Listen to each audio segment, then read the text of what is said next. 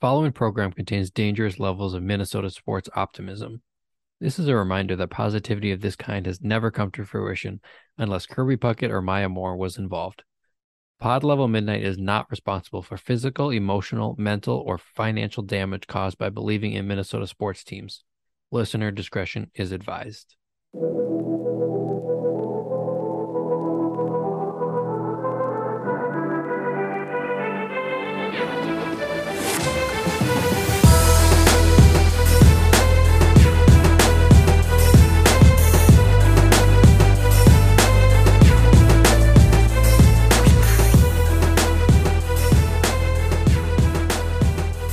All right, we are here. It's your Skull Level Midnight host, Josiah and Ryan. We're here for an emergency podcast on the trade deadline. It's Tuesday night.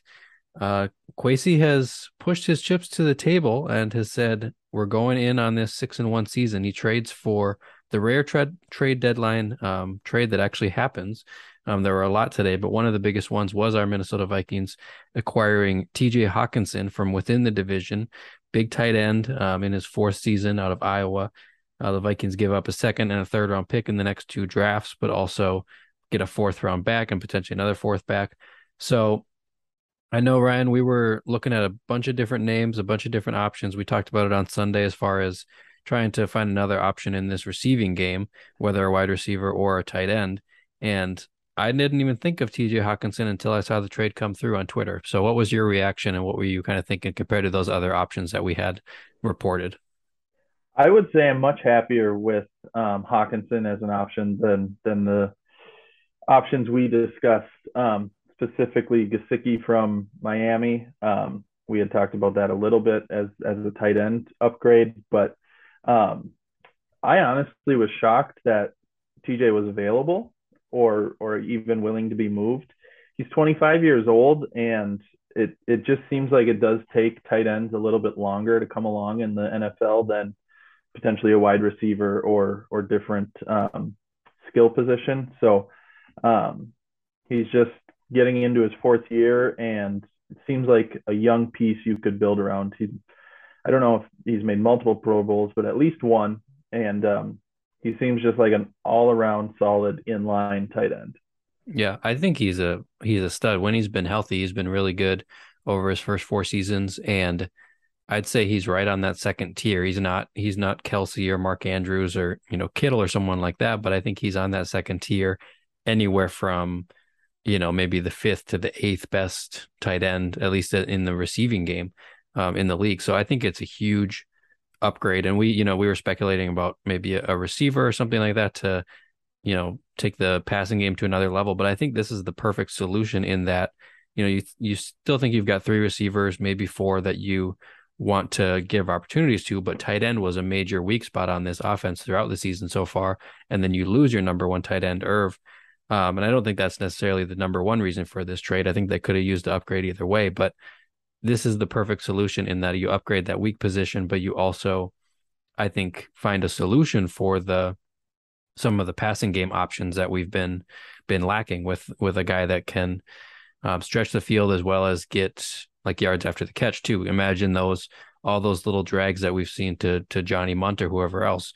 First of all, Hawkins is going to catch it, and second of all, he's probably going to get more yards down the field after he does. So, not to mention his bread and butter, which is going up the seam and being big and getting a lot of catches. So, I think it's a major upgrade for this offense and will also potentially free up those receivers who we think we still want to give opportunities to, and now you do that without kind of cannibalizing the wide receiver room, but you do it by adding a game-changing tight end. So I am pretty thrilled, honestly. I didn't expect something this good. So we need the disclaimer on the podcast today, that's for sure. It's going to be pretty optimistic. I had called for the disclaimer on Twitter before noon today, so I was very prepared. But the part that really excites me is the yards after catch. If you're taking a look at the NFL this year, Justin Jefferson is number 3 behind 2 running backs, Austin Eckler and Christian McCaffrey, and so he is a yak monster. And then if you're looking at tight ends, you've got Dallas Goedert from Philly, and then I believe it's Hockenson right after him. And Hockenson is, it looks like, tied for 18th in the league when including running backs, wide receivers, everybody. So um, I think all of those, there was a couple times this week that we dumped it down to Irv. He's got 8 yards to get, has to make one guy miss. I don't know if Hockenson will be able to do that, but from what I've seen and what the stats say, I think he's got a better shot at least what we've seen from Irv. Yeah, I'm pretty comfortable saying that he is better than the best case scenario we would have had with Irv had he become, what we hoped he'd be. And, hopefully he can get healthy and maybe he's still got a place on this team moving forward. But what are your thoughts on kind of, you're here at 6-1. We talked a little bit about, at the deadline, do you want to make a move, go quote unquote all in a certain way, or at least be aggressive about, in some ways, it's not mortgaging the future. I mean, it's a second round pick and you get picks back to. I was shocked that we got a fourth back and it's really only that second round pick, which hopefully will be a pretty high one. But how do you feel, I guess, just about, heading into the season, we were like, Kwesi is a rebuild guy. We thought maybe the more of the Ryan Poles approach, which has been pretty ugly in Chicago so far, and shipping your best players out. But to seize this opportunity at 6-1 and say, we've got a window here. It may not be our main window, but we've got something here. Let's make the most of it.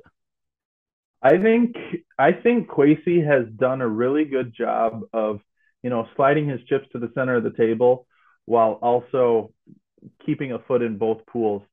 The part that really excites me about this move is he's 25, and I would say Justin Jefferson and TJ Hockenson are the two pieces you're kind of really going to build around for the long term on the offensive side of the ball. We were just saying on Sunday, we said we've only got one that will be here maybe 2-3 years from now, one weapon that we feel like you can build around. I agree. I think Hockenson is that guy, and 5, 6, 7 years of a career here in Minnesota that you can build around. Right. And let's say he doesn't pan out, for whatever reason. He's under team control for this year and next year, which coincides with Kirk's contract, coincides with, I think, Za'Darius Smith. So Kwesi has kept the door open for a full-on rebuild. Now, I don't think you give up a second-round pick for a year-and-a-half rental.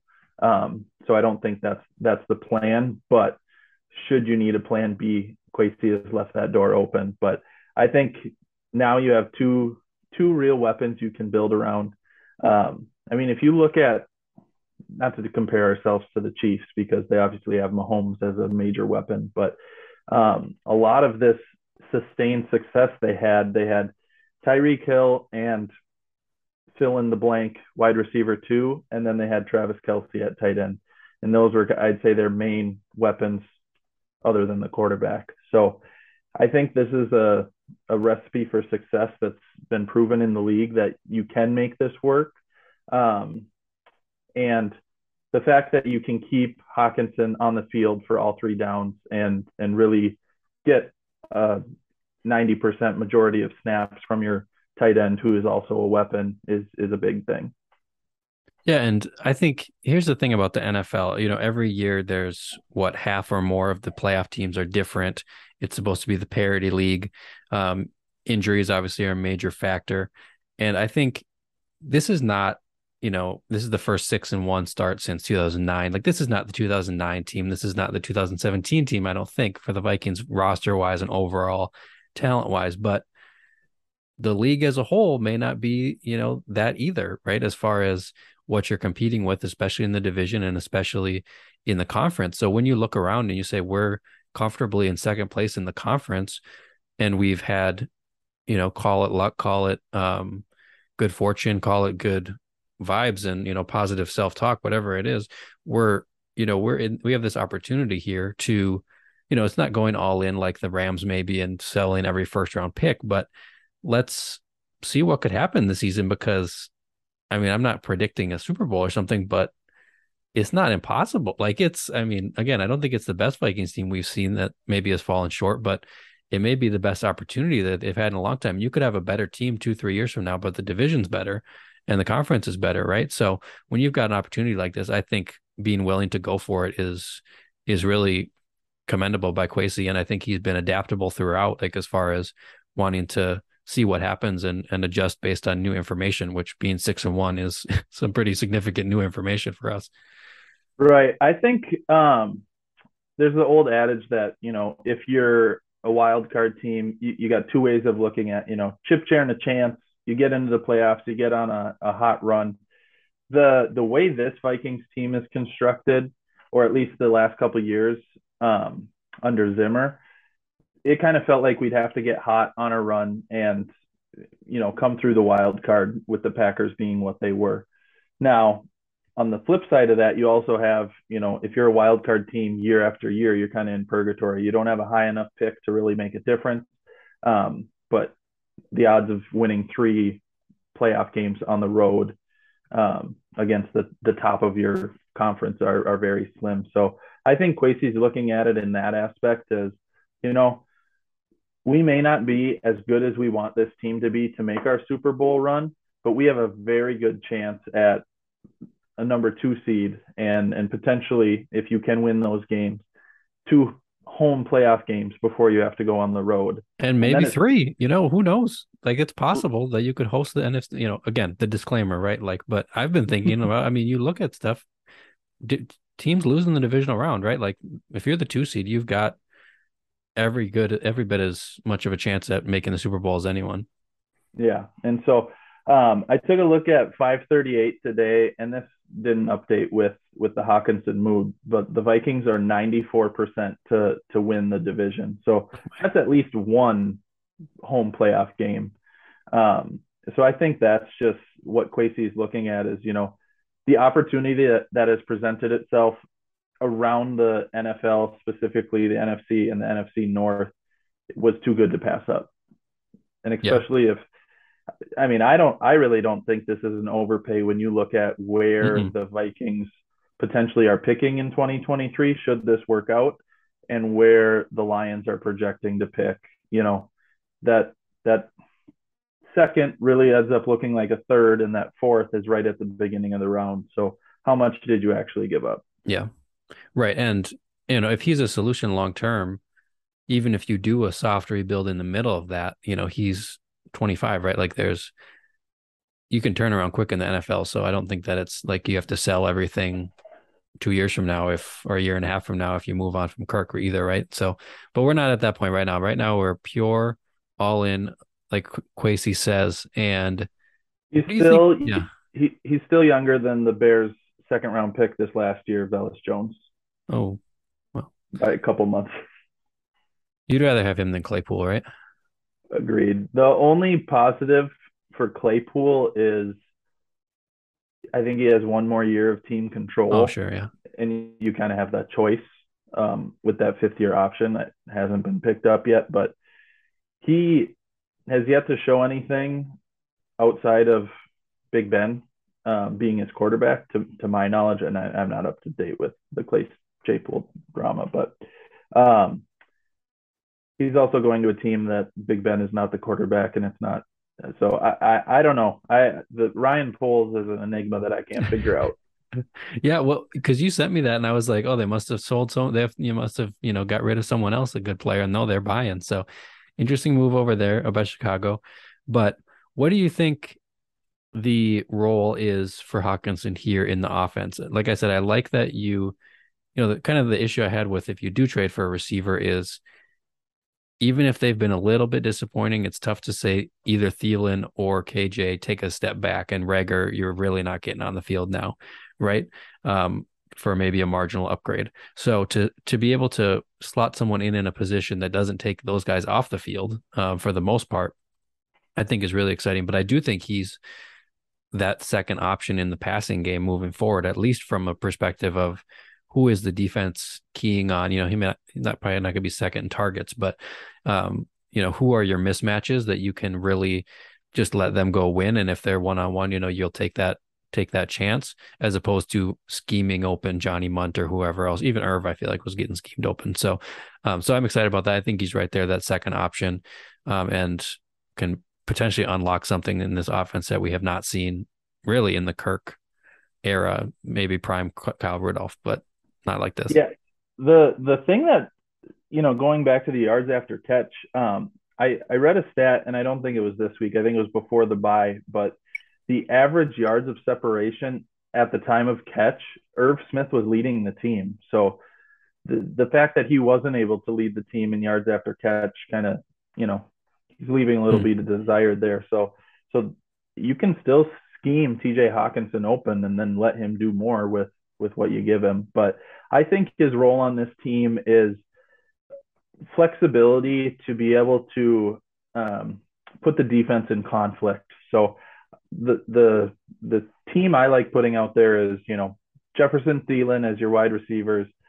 You've got Hawkinson, Delvin Cook on the field, and then whether it's Irv Smith or, you know, you can still go three tight ends and that, or three, excuse me, three wide receivers and stretch the field, but you can put another tight end on the field and really force that defense to commit to stopping the run, and then use TJ Hawkinson out of that and stretch the field where he's potentially, you know, going up the middle of the field with a linebacker on him. That's a matchup that Kirk should try to take advantage of. So I think it gives Kevin O'Connell a little more flexibility to make things harder on defense.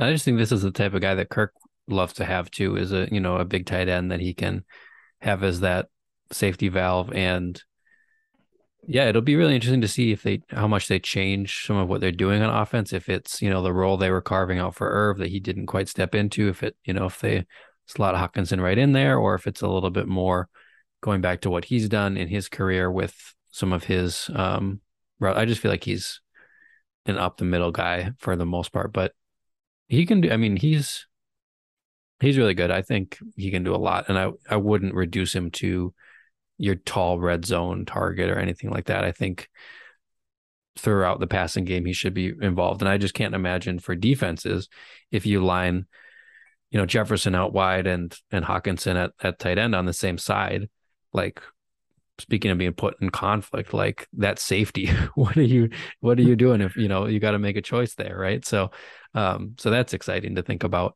just the way that I do think that he can command a little bit more respect from the defense than maybe our other receivers have been getting to this point. Yeah, I agree, and I think it'll be great to watch this his role grow. It's obviously going to be drinking from a fire hose to try and learn the playbook and different things. So we may see more of Johnny Munt in these next couple of weeks than we have in weeks past. But um, I think I'd say he's such a prototypical tight end that it should be a little more plug and play than another position.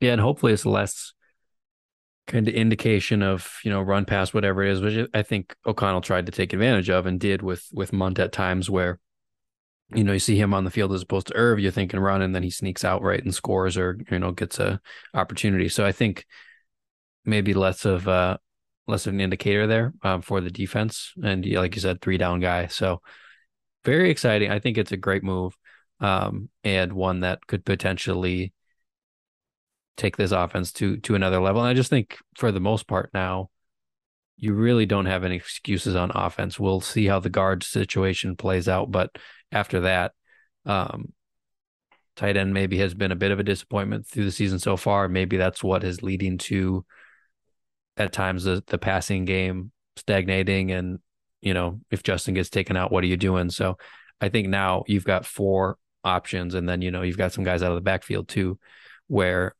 there's no way that a defense should be able to slow down this passing offense as long as you're protecting Kirk. Yeah, I think protection is the big thing. And Hawkinson, I think, is at least a serviceable run blocker. So you shouldn't see a drop off in Delvin's production. Um, he's at least serviceable to the point Irv was, at a minimum. So I think it's great. I think the offense really does this move really solidifies that the offense is the identity of this team, and we will go as far as this offense goes. And like you said, it's taking away any excuse that they have. Really, it's just now it's on the players to execute, and Kevin O'Connell to put them in the opportunity to do that. Yeah, before we go, and we'll obviously, I'm sure, have a lot to say after the game on Sunday, depending on how things look. I would agree with you as far as don't expect, you know, 100 yards, 8 catches, 100 yards or something like that from TJ on Sunday. But I think he'll be involved too. So who knows what that'll look like, but give it a couple weeks to see how they adjust here. But it's, it's very exciting. And I really like the move. What do you think just overall about the trade within the division thing? It's kind of been a talking point. Obviously, Kwesi did it in the draft and then is willing to do it today. I kind of think for the Lions, it's a little bit more of a sin than the Vikings in this case because we're getting the player. They're getting draft picks, right? So they're the ones that have to see TJ 2 times a year moving forward. And it's got to be frustrating for the rest of the division. You think a guy's getting traded away and you still got to play him twice. But what do you think about that whole kind of talking point? I think the talking point is a little overblown. Jumping into Lions Twitter to kind of take some victory laps earlier today, there was a lot of people asking, or a lot of people very upset with the move from the Lions perspective, and very upset with the fact that it was within the division. Now, if you're in a full-on rebuild and it's going to be 5 years, and I don't think it'll take the Lions that long to get back to relevant for the Lions. But if it's going to take that long, 5 years from now, a lot of things can change. If the best offer is from someone within the division, that's the offer you should take. Now, like you said, I think Kwesi has set it up where, by the time the draft rolls around in May next year, I'm probably going to forget that the second pick that the Lions have in the second round was from the Vikings until I get reminded of it on the telecast. But I'm not going to feel haunted by that. I forgot, and part of it's due to him not playing, but the Jameson Williams thing was originally the Vikings pick and a trade within the division and all that. So we'll see what happens. I think it's overblown, and I think the Vikings should come out on top. He was the number 8 pick in his draft.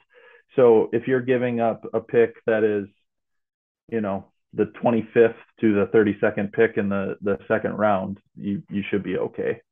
And I remember when he's coming out, because it was like, when I think of tight end prospects, I always think of like Vernon Davis, who was so hyped up that year, the same year as Adrian. And I feel like it was that level as far as him. And I mean, for a tight end to go number 8, what did Kyle Pitts go? Like he was top 10 too, right? So I think he's got all the tools, and I mean, you can't say he's been a disappointment so far. I think maybe a lot of it has to do with the Lions and a lot of it has to do with injury here or there. But I remember, this is not maybe the best case, but I had him in fantasy, I think last year, and it was like to have this guy because he can really put up some big games, and you feel like he's a target that is really hard to cover. And we've seen it against the Vikings at times in his career too. So I'm pretty thrilled with the move and didn't expect something this good, like comparing this to Chase Claypool or Mike Gesicki or Brandon Cooks or something. Like, I think this is the ideal move for now and for the next, 4 or 5 years, as far as getting him extended and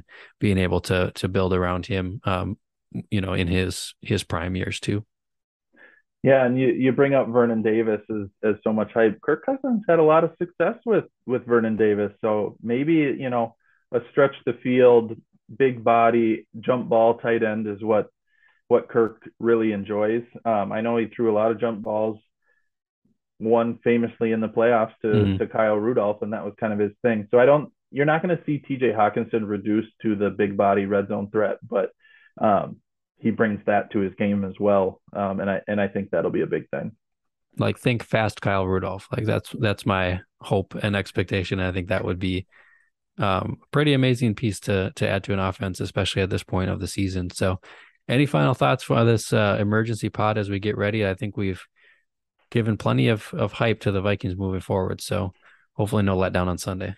Absolutely. I think the only things I would leave you with is, fast Kyle Rudolph that should be able to break a tackle, which was a major pain point for Vikings fans with Kyle. Also, the things that surprised me, he is almost 5. I can't remember how much taller than Irv, but he's 6'5", and he has a faster 10 and 20-yard split than Irv. Oh my! When you break down his athleticism, so if he can get 20 yards and then catch the ball, we'll figure it out after that. So I would say get Hawk the Rock and Skol. Sounds good. All right. Thanks everyone for tuning in, and we will see you on Sunday, Skol. in situations like this, there's only 2 money guys on this team. Find them. Find them. Man. 80, what you gonna do today? I got my A game. You got your A game? Yes, sir. He got his A game.